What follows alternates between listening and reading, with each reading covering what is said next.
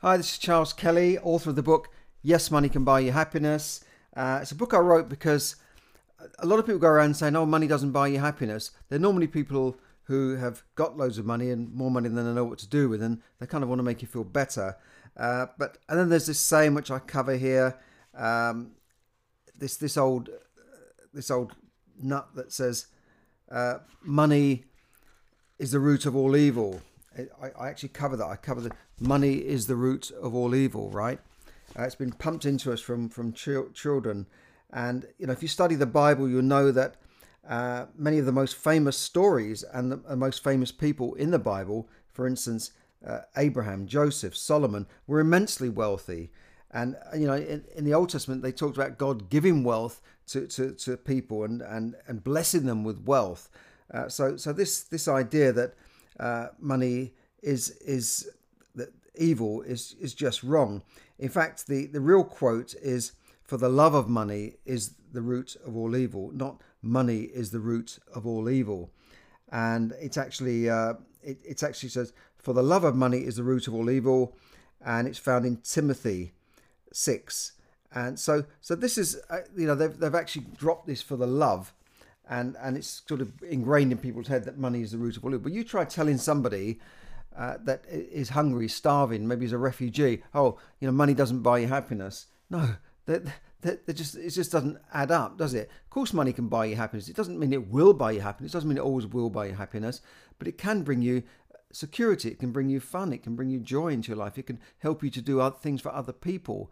If you can't even look after yourself, if you haven't got enough money to look after yourself, you can't give anything to charity, you can't give anything to your local church, you can't help other people, you can't help your family member when they come to you and say, look, I need a loan, I need help here. Of course you can't. So don't tell me that money, yes, money can buy you happiness. That was the title I wanted. And it sort of surprises people, but that's why I wrote the book. Now, talking about money, we've been saying for a little while now that interest rates are likely to go up. A lot of economists have been predicting it. The markets have been predicting it and have moved to account for an interest rate rise. But the Bank of England that decides these things, not the government here, the Bank of England, has decided to hold rates at the record low of 0.1%, which is almost zero. But it hinted that in the coming months it will increase rates. And this has surprised many people, but I still think by the end of the year it could change, early January at the latest. So we have a thing here called the Monetary Policy Committee. In the US, you've got the Federal Reserve, and you've got the in Europe, you've got the central bank there. They decide on these interest rates, but this committee meets once a month. And on this Thursday, which is today, policymakers met and voted 7-2 in favour of no change from the current record low of 0.1%. And the governor of Bank of England said, he's Andrew Bailey, said the decision had been a close call. Well, 7-2 doesn't sound close to me, but he said at the moment they don't see any value in raising interest rates, but they're waiting to see how the job market copes with the end of the job furlough scheme. So the UK then has resisted calls to hike rates amid inflation expectations by the end of the year of 4%. And we see this in many major economies, in Germany and America, where interest rates are 5%, inflation is running at 5%. That means prices have gone up by 5%. That means money is being devalued each year by 5%. So they're going to have to do something. And, a lot of people say, oh, high interest rates, what are they?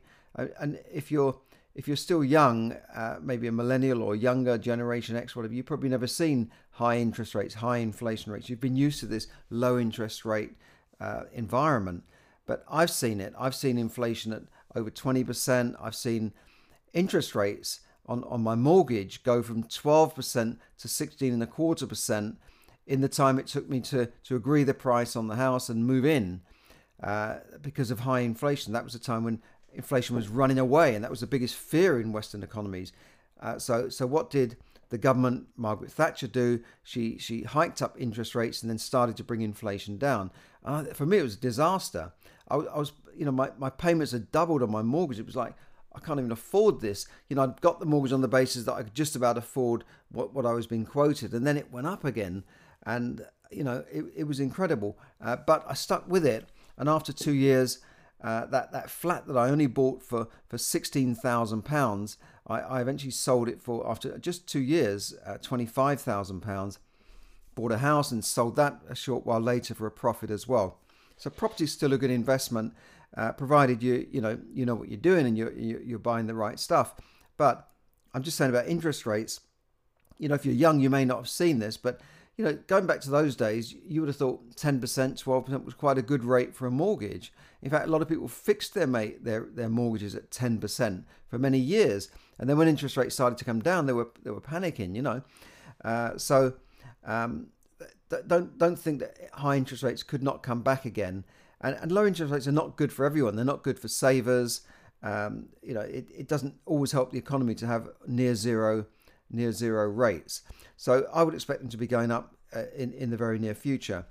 And talking about money again, the US has started this thing called tapering, which is reducing the amount they're buying bonds by. At the moment, they're pumping money and printing money into buying bonds, US Treasury bonds, at $120 billion per month. Yes, $120 billion. I said $1 billion per month. They're planning to reduce that by $10 billion. So that is expected to take maybe a hit on the economy somehow. There'll be less money pumping into the economy, and we shall see if that does trigger anything. We'll have to see exactly what will happen there. This is big economics. Worry about your own economics, but do look at the big economics, but look at your economy and what you're doing to boost your own economy. That's what really counts, because it's hard nowadays. You can't just expect, I think, to just work hard, go to college, get a degree, put a bit of money aside and hope that you're going to be financially free. It just won't happen. I do agree with saving. You must save money. You can't just spend everything you earn, but you need to learn about investment. You need to learn how to multiply your income, how to get multiple streams of income and invest your money. At the time I bought that first flat and sold it for 10,000 more, I would never have made that money just by working harder. It was like money that's almost come out of thin air because I was living in the flat at the time as well. So I wasn't paying rent. But just think about that. You need to learn more than just how to put your money in the bank. So have a look at that. Anyway, other things on that I've been talking about this week. Buy-to-let property demand dropped in London by 60% as Chinese buyers dry up. I don't expect that to last. There's still a shortage of properties in the UK. There's still more people looking for properties and looking to rent properties than there are properties available. So there might be a temporary dip in London, but London will always come back. And financial education is more important than anything else. It's the key to not only building wealth, but keeping wealth, keeping your money, preserving your wealth. So do check out my free content on iTunes, on my podcast, on YouTube, on my channel. Do like, subscribe, share the free content to get it out to more people. And if you want to go deeper and learn more about becoming financially free without necessarily working any harder than you are now, do check out the link below and I'll take you through a program, free training that can take things deeper than I can do on a 10-minute video here. So thanks for listening. Have a great evening. And remember that financial education is the key to building and keeping your wealth.